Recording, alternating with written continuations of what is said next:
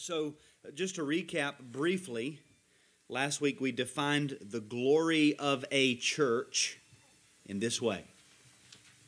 The glory of a church would be the outward, quantifiable, and usually visible manifestation of the essential value and usefulness of that church.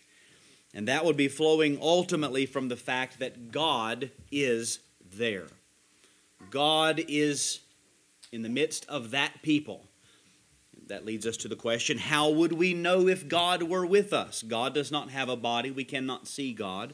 How would we know if God was in the midst of a people?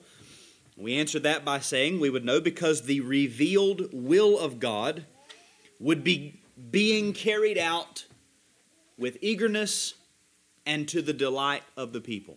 So there would begin in the hearts of the people an eagerness, a desire to do what God has revealed in His Word. Then that would be done.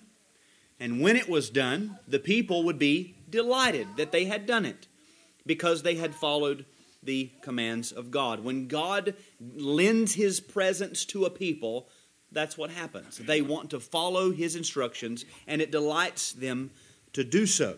Now, the revealed will of God for a church could be divided up into two categories. Keach gives us matter and form. If we take everything the Bible says about a church, what God has said about how a church should look, it should function, we could break it up into two categories. Matter and form. Who makes up that church? Well, only those that God says make up that church. And then their form, how do those people come together? What do they do when they come together? What is the product of their coming together? That all makes up the form. And God in His Word has laid this out for us clearly, and I would say very simply. And so when a church consists of those that God has added, is joined together in the way that God has commanded, is doing what God has commanded them to do, out of eagerness and to their delight, we can rightly conclude that God is amongst that people. Now notice I did not say they feel warm and fuzzy when they get together or when they leave. They have emotional cathartic experiences. I didn't say any of that.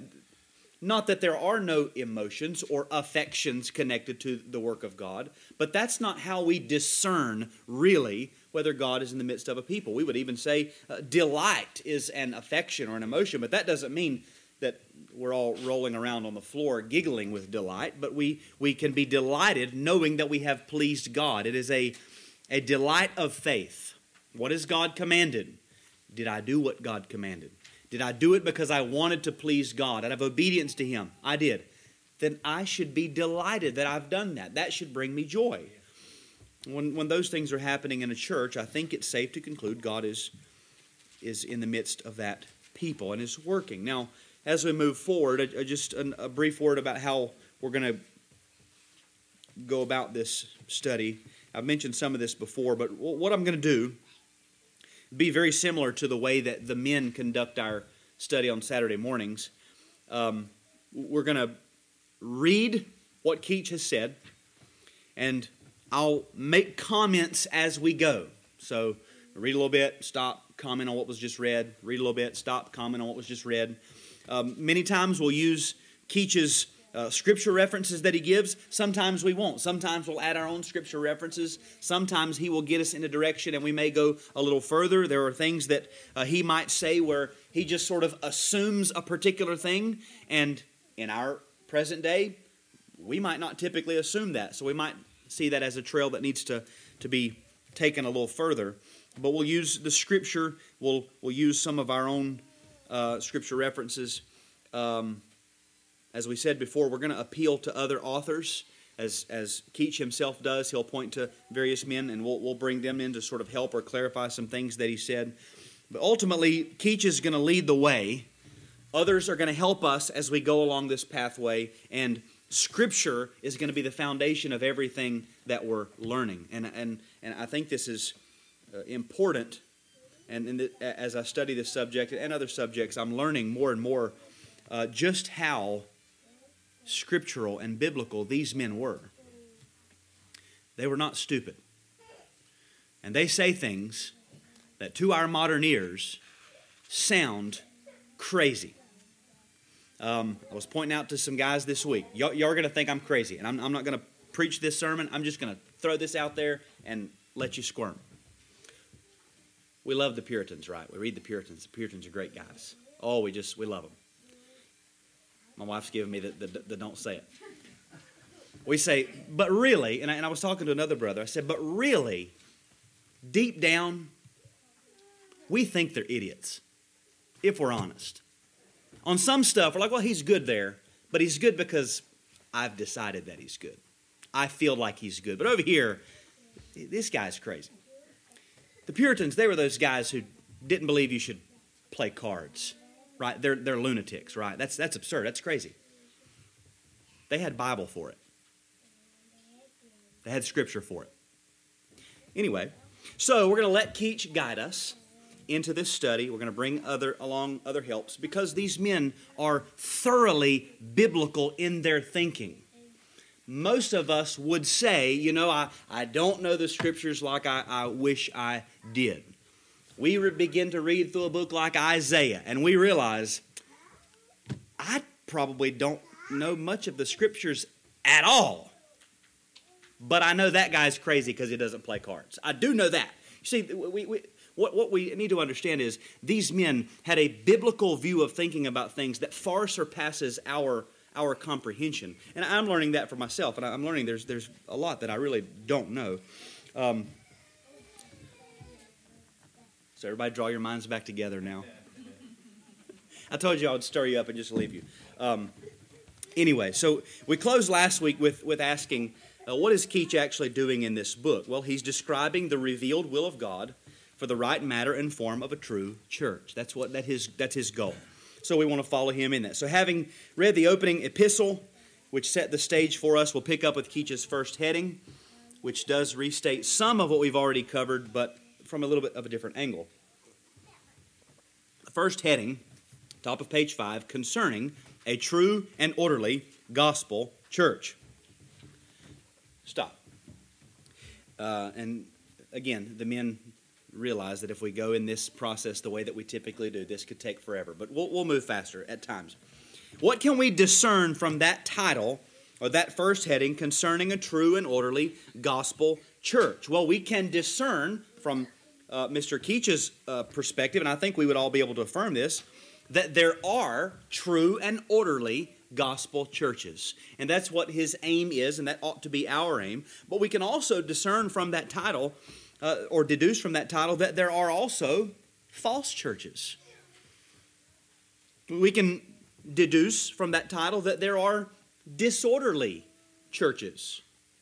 What we're after is a true and orderly church, but there are false churches, there are disorderly churches. Our confession says this: the purest churches under heaven are subject to mixture and error, and some have so degenerated as to become no churches of Christ, but synagogues of Satan. So some start out as true churches, and then they degenerate to the point where they're not a church at all. Now, we can't always see it, but from God's perspective, there was a moment where that church went from true church to no church. For us, it's often looks like a gradual thing, and maybe many times we can't discern it. But there are those instances. There are churches that start out as true churches, and even in their starting, they have some disorderliness about them. They start out, maybe humanly speaking, where there is no disorder, but then disorderliness may come along as they go. See, there's a spectrum on which we ought to think about churches. And that's kind of what we see here and from our confession. A true church may be, and by may, I don't mean they are allowed to be. I'm saying it is possible that a true church is disorderly. It's still a true church. It's just disorderly. There might be in that true church a mixture of good and bad, of truth and error. At the same time, not every group that calls itself a church is actually a church. Only God can define what a church is. And our goal should always be to have and to maintain a true and orderly gospel church. So that's the title, a true and orderly gospel church. Notice what he says. Before there can be orderly discipline among a Christian assembly, they must be constituted into a church state in an orderly and regular manner according to the institution of Christ in the gospel. Now, I just want to point out that from the beginning, Keach is already headed in the direction of discipline. That's his horizon. But he says, before there can be orderly discipline, there's some things we have to lay out. So he's got discipline on his mind. We read last week from his perspective, without a regular and orderly discipline, a church will soon lose its beauty and be polluted. So a church might start out glorious, and then that beauty can fade if it's not kept up, if it's not maintained. He said, ignorance of the rules of discipline cause no small trouble and disorders in our churches. So Keach, he has his eye fixed on the subject of discipline, which, remember, is much larger than just excommunication, much larger than just Matthew 18. Discipline is a big subject, but he has that in his mind because he knows that it's this discipline which serves to maintain the beauty of Christ's church. So he has discipline in his eye, but he says before that can happen, before there can be discipline in a church, there must be a church. You have to have a properly settled or established functioning church. And that's what he means by they must be constituted into a church state, not a state church, church state. And it's here that we have to begin to define some terms. In our modern, relaxed, and often authority-despising culture, we have all but outright rejected many of the concepts which were seen as absolutely fundamental to the biblical doctrine of the church in previous ages. We have, as an example, we have taken where 2 or 3 are gathered in my name, there am I among you, to mean a Bible study as a church. We just completely introduced things that were utterly foreign to generations before us. And why would that be appealing? Well, because those 2 or 3 get together whenever they want, however they want, do whatever they want. No prescriptions, no rules. They just sit back, relax, kick their feet up, drink a cup of coffee, read some scripture, and here we're having church. That sounds great to a lot of people. But that would, again, have been foreign to Scripture and history. So let's define some of these terms. The first is that phrase, church state, and we have a footnote for it. What does he mean by church state? A duly constituted congregation under the rule of Christ. Visible church of Christ on earth, ordered according to Christ's word. That's what he means by church state. They must be constituted into a church state, a duly constituted congregation. What does duly mean? Duly means following proper procedure or arrangement. A duly constituted congregation. What does constituted mean? It means established. And what is a congregation? The 1828 dictionary actually gives this definition for congregation: a group of people met for religious worship and religious instruction. A duly constituted congregation. So Keach is saying that to maintain the glory of a true church, there has to be proper discipline. But before there can be proper discipline, there has to be a church. And by that church or church state, he means a group of people who have established themselves as a particular congregation for the purpose of worshiping God and receiving religious instruction, and who have done so, that is, who have established themselves following a proper procedure and arrangement.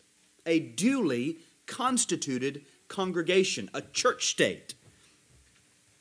And the proper procedure or arrangement of their being constituted is what is alluded to by those words, an orderly and regular manner according to the institution of Christ in the gospel. That is the Word of God, and in particular the pattern of the New Testament. So, get this. Keach is assuming, and take this and say, and ask yourself, have I gleaned this in my recent readings through the book of Acts?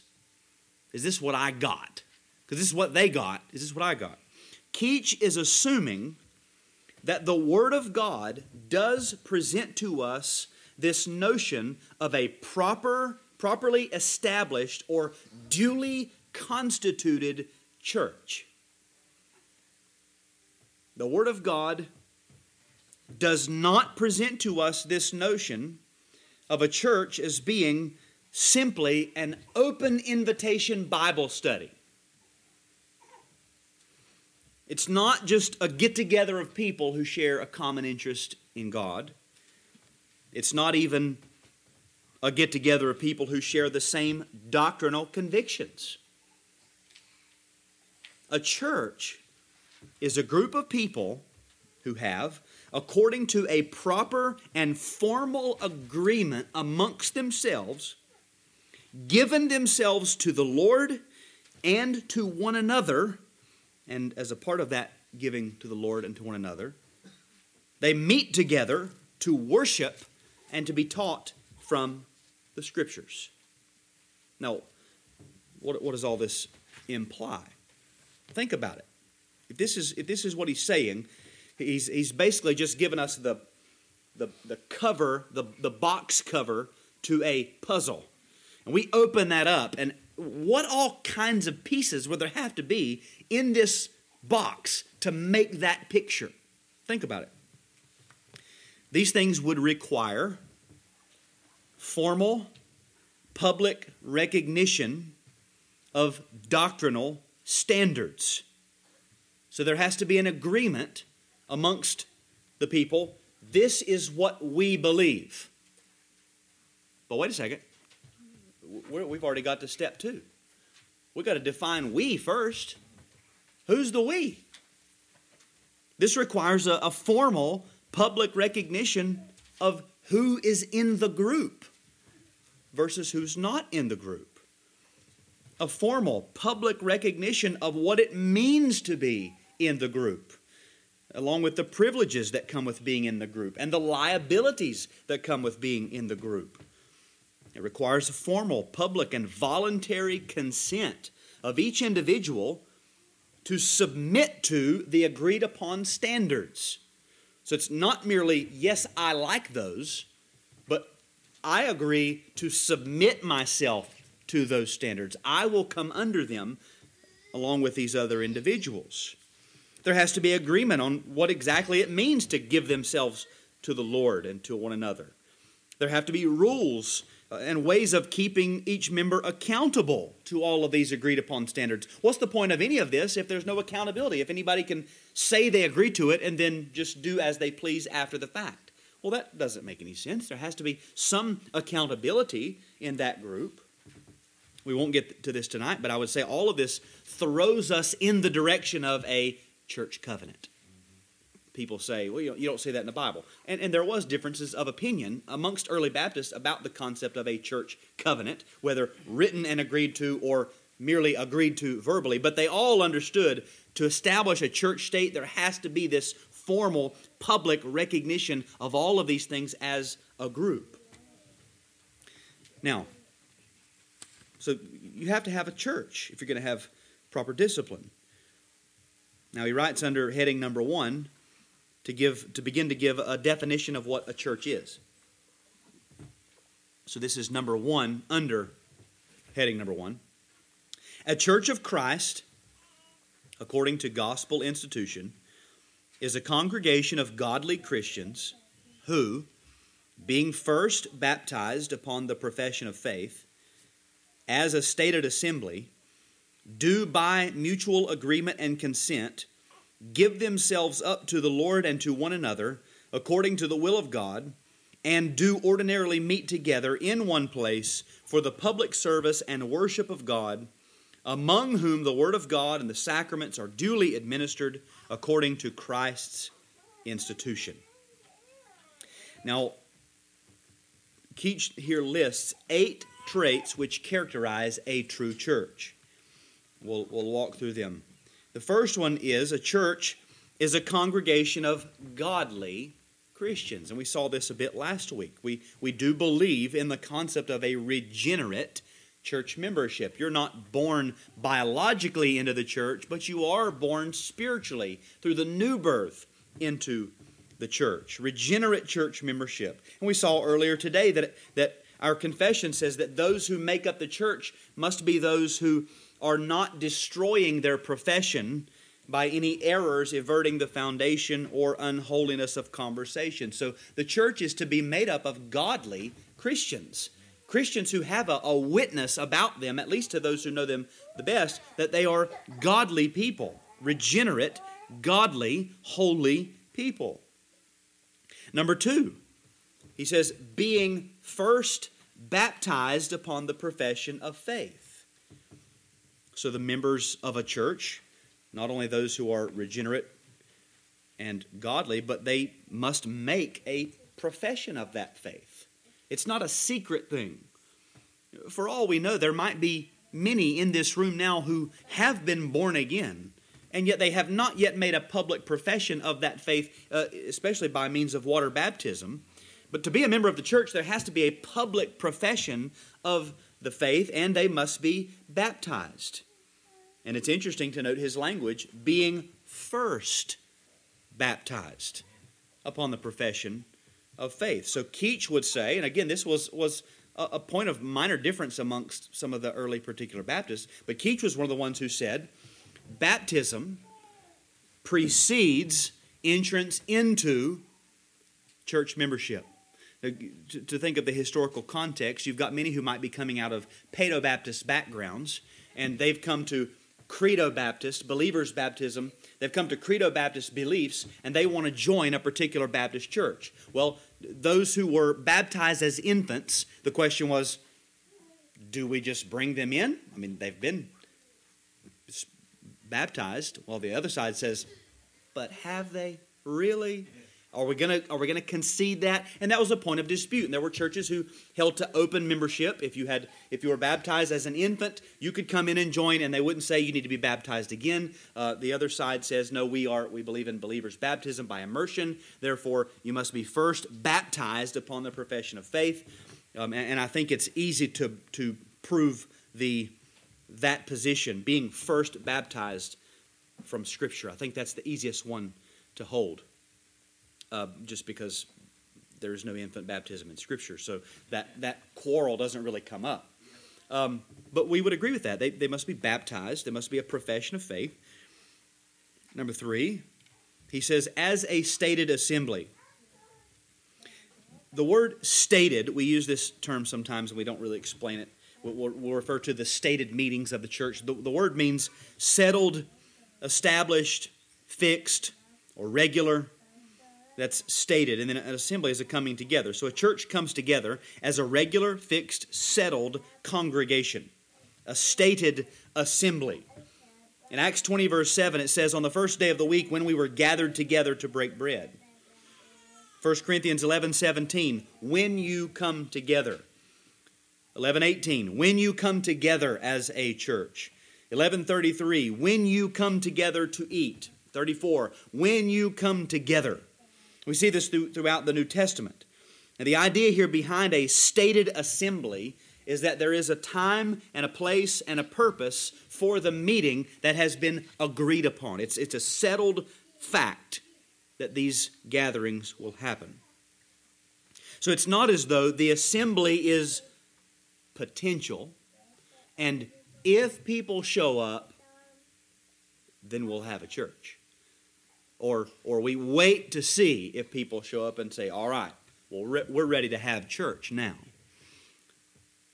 No. We would say that is exactly not a church. If we just came, we just threw it out on the airwaves, hey, there's going to be a meeting, and then a mass of people came, we would say that is exactly not a church. That's how you know it's not a church, because it's not a stated, fixed assembly of a particular people who have covenanted together. The idea here is that a church is a group of people who have a fixed meeting time and place, so that when the church meets, those people who make up that church have already, in the past, agreed to be there, barring providential hindrances. When you join the church, a part of what you're saying is, yeah, I'll be there. That's a part of church membership. We've heard it said, you've heard this phrase. Oftentimes you might hear it of someone after they've died. He was at church every time the doors were open. She was at church every time the doors were open. Or the way I was raised, we were at church every time the doors were open. And that's used to describe a person that very often, almost like they are the extreme exception. And they were just the type of person that the opening of the church doors was like the opening of the doors of an airplane. That they just desired to be there so much that when the doors opened, they just got sucked in. And in their own hearts, that may have been so. They longed to be there. But really, objectively, historically, for many of those types of people, they were there every time the doors were open. The point was, in their mind, that's not extreme. I made the agreement to be here every time the doors are open when I joined the church. That's a part of joining the church. That's what church membership is. That wasn't strange to them. To be a member meant saying, when this church meets, I will be there. That's what it means to be a member. You say, why? Because I'm agreeing to be a member of this church. It would be odd for ancient ears and minds to think in the way that many of us have been taught to think. That's what it means to be a church member. The analogy of the human body in the Scriptures, I think, is very helpful here. Paul says in 1 Corinthians 12:27, now you are the body of Christ and individually members of it. So the church is a mystical body. The individual members of the church are like body parts in that body. Simple picture, right? Okay, if you call your friend and you say, hey, I'm going to come over to your house Friday afternoon. Okay, I'll see you then. Now, when you hang up the phone, is there any confusion in your mind or in their mind about which body parts may or may not show up Friday afternoon? Are you thinking, their thigh might come, maybe their knee. I wonder if their ears are going to be there. I don't know.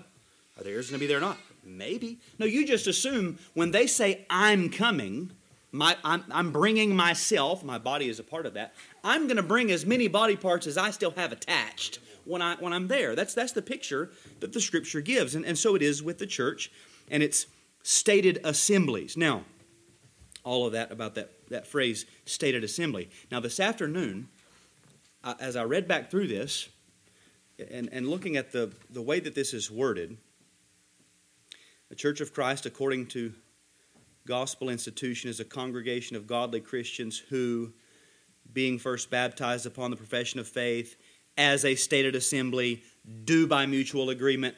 I wonder if what he's saying here in this paragraph is that all of these things that they agree to mutually and consent to mutually take place at a stated assembly. Does that make sense? Like they all said, let's all get together at a time and a place where we will unanimously and corporately give our mutual agreement and consent to give ourselves up to the Lord and to one another. In other words, he's describing what we would call a constituting service. I don't know that for a fact, but the more I read it, I think maybe that's what he's saying. Either way, a church has its stated assemblies. And Keach was one of the ones who believed in the concept of a formal constitution and covenanted church body. So it wouldn't be strange for him to say that. But we have that, stated assemblies. Number 4, we have mutual agreement and consent, or by mutual agreement and consent, these people give themselves up to the Lord. Mutual agreement means agreement that's held in common by everybody. mutual consent. Consent is just another word for permission. And being given up to the Lord means to His headship, His commandments, all that He is, all that He's prescribed, all that He commands for His people. So a church is a group of people who have all publicly, mutually, unanimously agreed to give themselves to the Lord. That's number 4. But then number 5, by that same mutual agreement and consent, they give themselves up to one another according to the will of God. And it shouldn't be strange to us that having given ourselves up to the Lord, we would also give ourselves up to the Lord's people. Paul says in Romans 12:5, so we, though many, are one body in Christ and individually members one of another.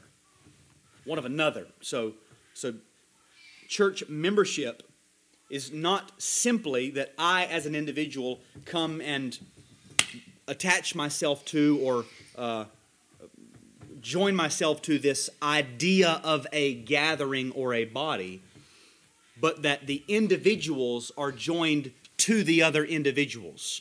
I am a member of each one of you. Each one of you are a member of me and of one another. Individuals coming together in a body. Individually members one of another. And that's we agree and consent to give ourselves to one another.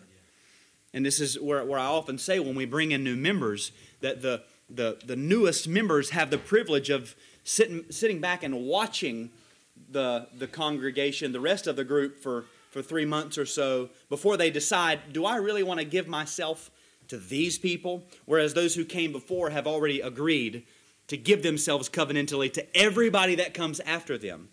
So you get a little bit of a benefit there if you come later. But still, yeah, that's the point. We are coming into a union with one another.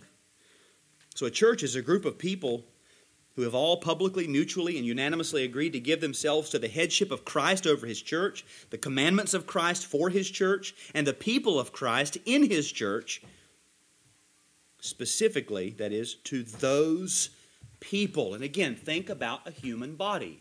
This is the analogy that the Bible gives us. My hands have a special association with my feet that they don't have with your feet.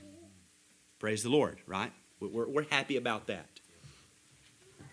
If you have a spouse and she gets to the point where she's not able to clip her toenails, sometimes your hands get to share that special relationship with somebody else's feet. But outside of that, you typically don't want to be having that relationship with other people's feet. What's the point? Inside a body, there's a relationship with body parts that they don't share to other body parts. That's a church. In a church, the members of a church have a special agreed upon mutual bond with the other members of that church, a duty to them, an obligation to them, that they do not have with the members of other churches. Number 6, these people ordinarily meet together in one place for the public service and worship of God. A church is not a church if they don't meet. That should be fairly simple and obvious. The biblical word ecclesia means assembly. So a church that does not meet together is not a church by definition. And a person who does not meet with the church cannot be a church member. That's why we say, if someone wants to join our church, here's the prescription. Come to our meetings. The time we've decided on this for 3 months. Come to all the meetings.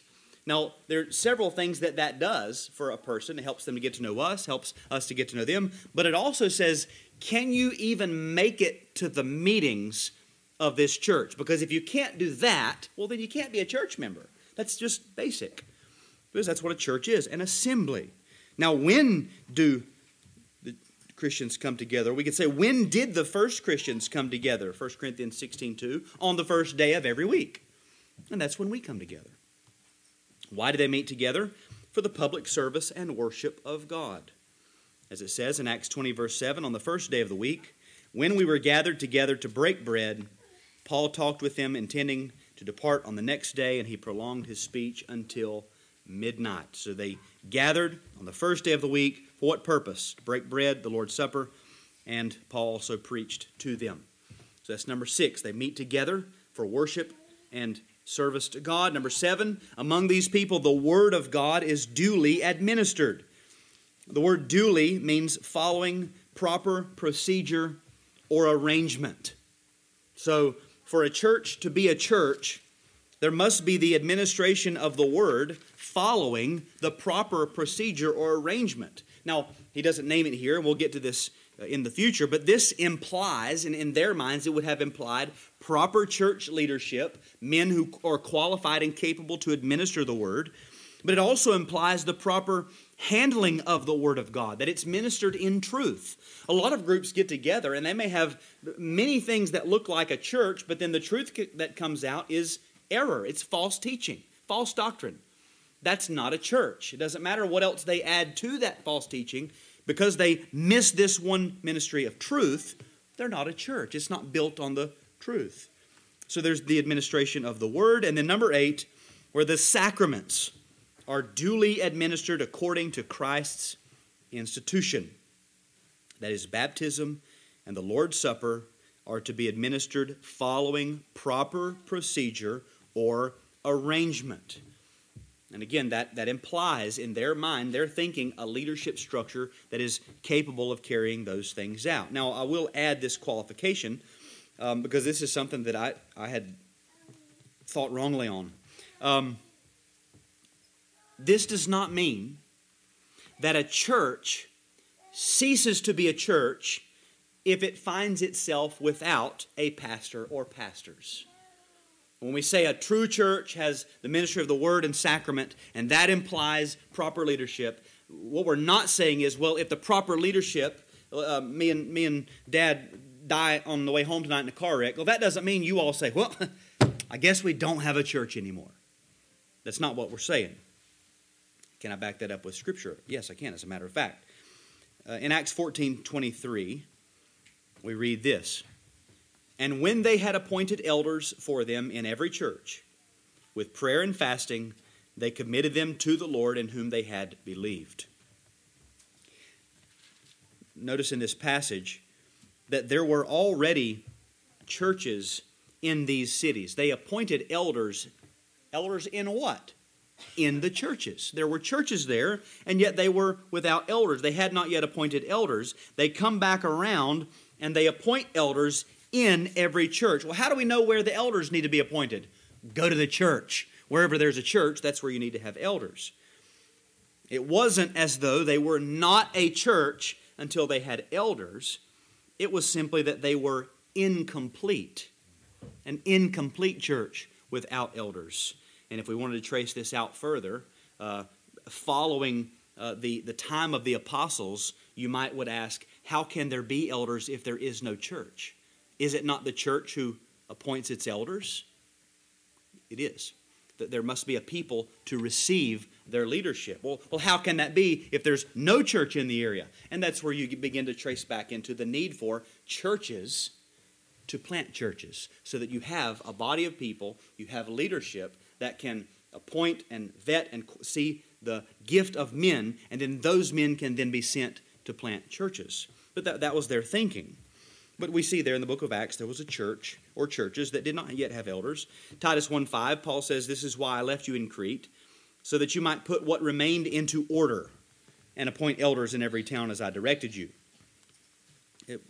Without elders, we could say things were out of order. Appointing elders then would put things into order. Using the language that's used here, we would say if you fall and break your arm, that doesn't mean you only have one arm now. You still have two arms. One of them is just broken. It needs to be set back into place. It needs to be fixed. So these 8 things, concluding there with the administration of the sacraments, these 8 things, Keach says, need to be in place in order for there to be a proper church state, and that a proper church state needs to be in place for discipline to function as it should. Now, among the many definitions of a true church that were given during these days, remember many of them are coming out of the background of the Church of Rome or the Church of England, and they are wondering, okay, we're leaving those churches. You've got the Puritans who want to purify the church. You've got the separatists like we come from who were like, no, we're not purifying that at all. We're doing something else. So then they have to stop and ask, so then what is a true church? We know that that's a false church. What is a true church? And so many men were writing, here's what a true church is. And among those many definitions, James Renahan says that a church was always defined, quote, in terms of its members, their commitments, its government, and its function. In other words, when they would sit down and they would try to say, okay, what do we believe the Bible teaches about a true church? It was always written according to this form. Who makes up the church? What do they agree to do together? How are they governed? And then what do they go about doing as a church? In other words, matter and form. Who makes up the church? What does the church do? Under the second point, I think we can do this. Under the second point, Keach expounds a little deeper on the matter of true regenerate church membership. Let's read number 2. The beauty and glory of such a congregation consists in their being all converted persons or lively stones, 1 Peter 2:5. Being by the Holy Spirit and faith of the operation of God, united to Jesus Christ, the precious cornerstone and only foundation of every Christian, as well as of every particular congregation and of the whole Catholic Church. So he says in short, and this is a good way to close, that these elements which make a true church that we just listed, they are, for the most part, outward manifestations of this basic fundamental truth. All Christians have been united to Christ. That's what he's saying. We've been joined to Christ because of who He is and what He's done, and because of our union with Him, all of these other things will flow from that. In being saved, we are joined to Him. And in being joined to Him, we're joined to one another. And these other matters are simply the outworking of having Him as our joint head and cornerstone. And then he gives these references, and I'll read these scriptures. Concerning the union that we have with Christ, Paul writes in Romans 6, "Do you not know that all of us who have been baptized into Christ Jesus, were baptized into His death?" He uses that phrase, baptized into Christ. Literally immersed into Christ. All of us have been immersed into the same one, the Son of God. And if we all share that vital union, that immersion into the same Christ, would we not then expect that we would all be drawn together to one another to worship that Christ and obey that Christ as He has prescribed? Especially when a part of that prescription is that we get together and do things. We're united to the same Christ. Concerning Christ as our foundation and the church as a house, Peter says, "As you come to Him, a living stone rejected by men, but in the sight of God, chosen and precious, you yourselves, like living stones, are being built up as a spiritual house, to be a holy priesthood, to offer spiritual sacrifices acceptable to God through Jesus Christ. For it stands in Scripture, 'Behold, I am laying in Zion a stone, a cornerstone, chosen and precious, and whoever believes in Him will not be put to shame.'" So Christ is the living stone that was rejected, and we are like living stones, and we are being built into a house. We're being joined together. He's the cornerstone of this house. We're being joined together, all sharing the same cornerstone, all coming together in the same house. Would we not imagine that these types of things that we've seen would flow from that union? Ephesians 2:20 and 21, built on the foundation of the apostles and prophets, Christ Jesus Himself being the cornerstone, in whom the whole structure, being joined together, grows into a holy temple. We are joined together to make this this church, this temple of the Lord. You might read the Old Testament. You might wonder, why do I care? When you're reading about the tabernacle, why do I care how this curtain is attached to this pole? Why do I care how many of these little loop things are on this? Because those are parts of the temple. Those are things that God has prescribed, the ways that we are joined together. It's important. Concerning Christ as the head and we as his body, Paul says in Colossians 2:19, the error would be not holding fast to the head. We want to hold fast to the head, from whom the whole body, nourished and knit together through its joints and ligaments, grows with the growth that is from God. Christ is the head, we are the body. So if we share these things in common, Christ is our foundation and cornerstone. We are his body, his temple. He's our head. And all of this is made real to us by the indwelling of his Holy Spirit. Then would we not expect that there's going to be a special bond between us, that there's going to be a coming together for particular purposes, that there's going to be a mutual agreement and consent to do things together, and obligations and duties that we share to one another? All of that flows from this inward reality.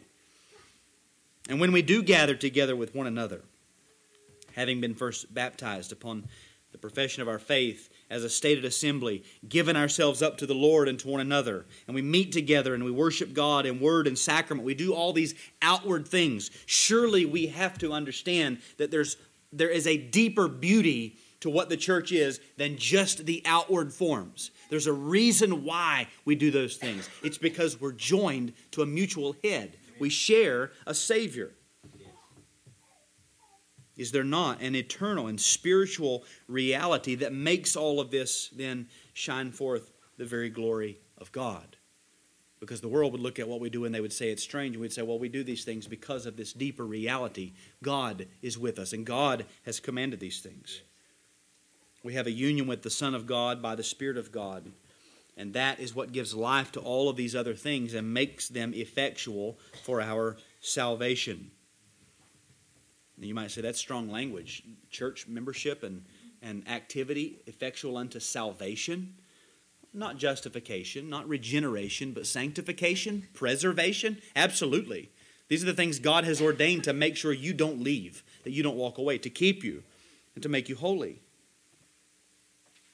These staples of a true church would mean nothing if not for the underlying assumption that those who come together do so from a mutual love for Jesus Christ.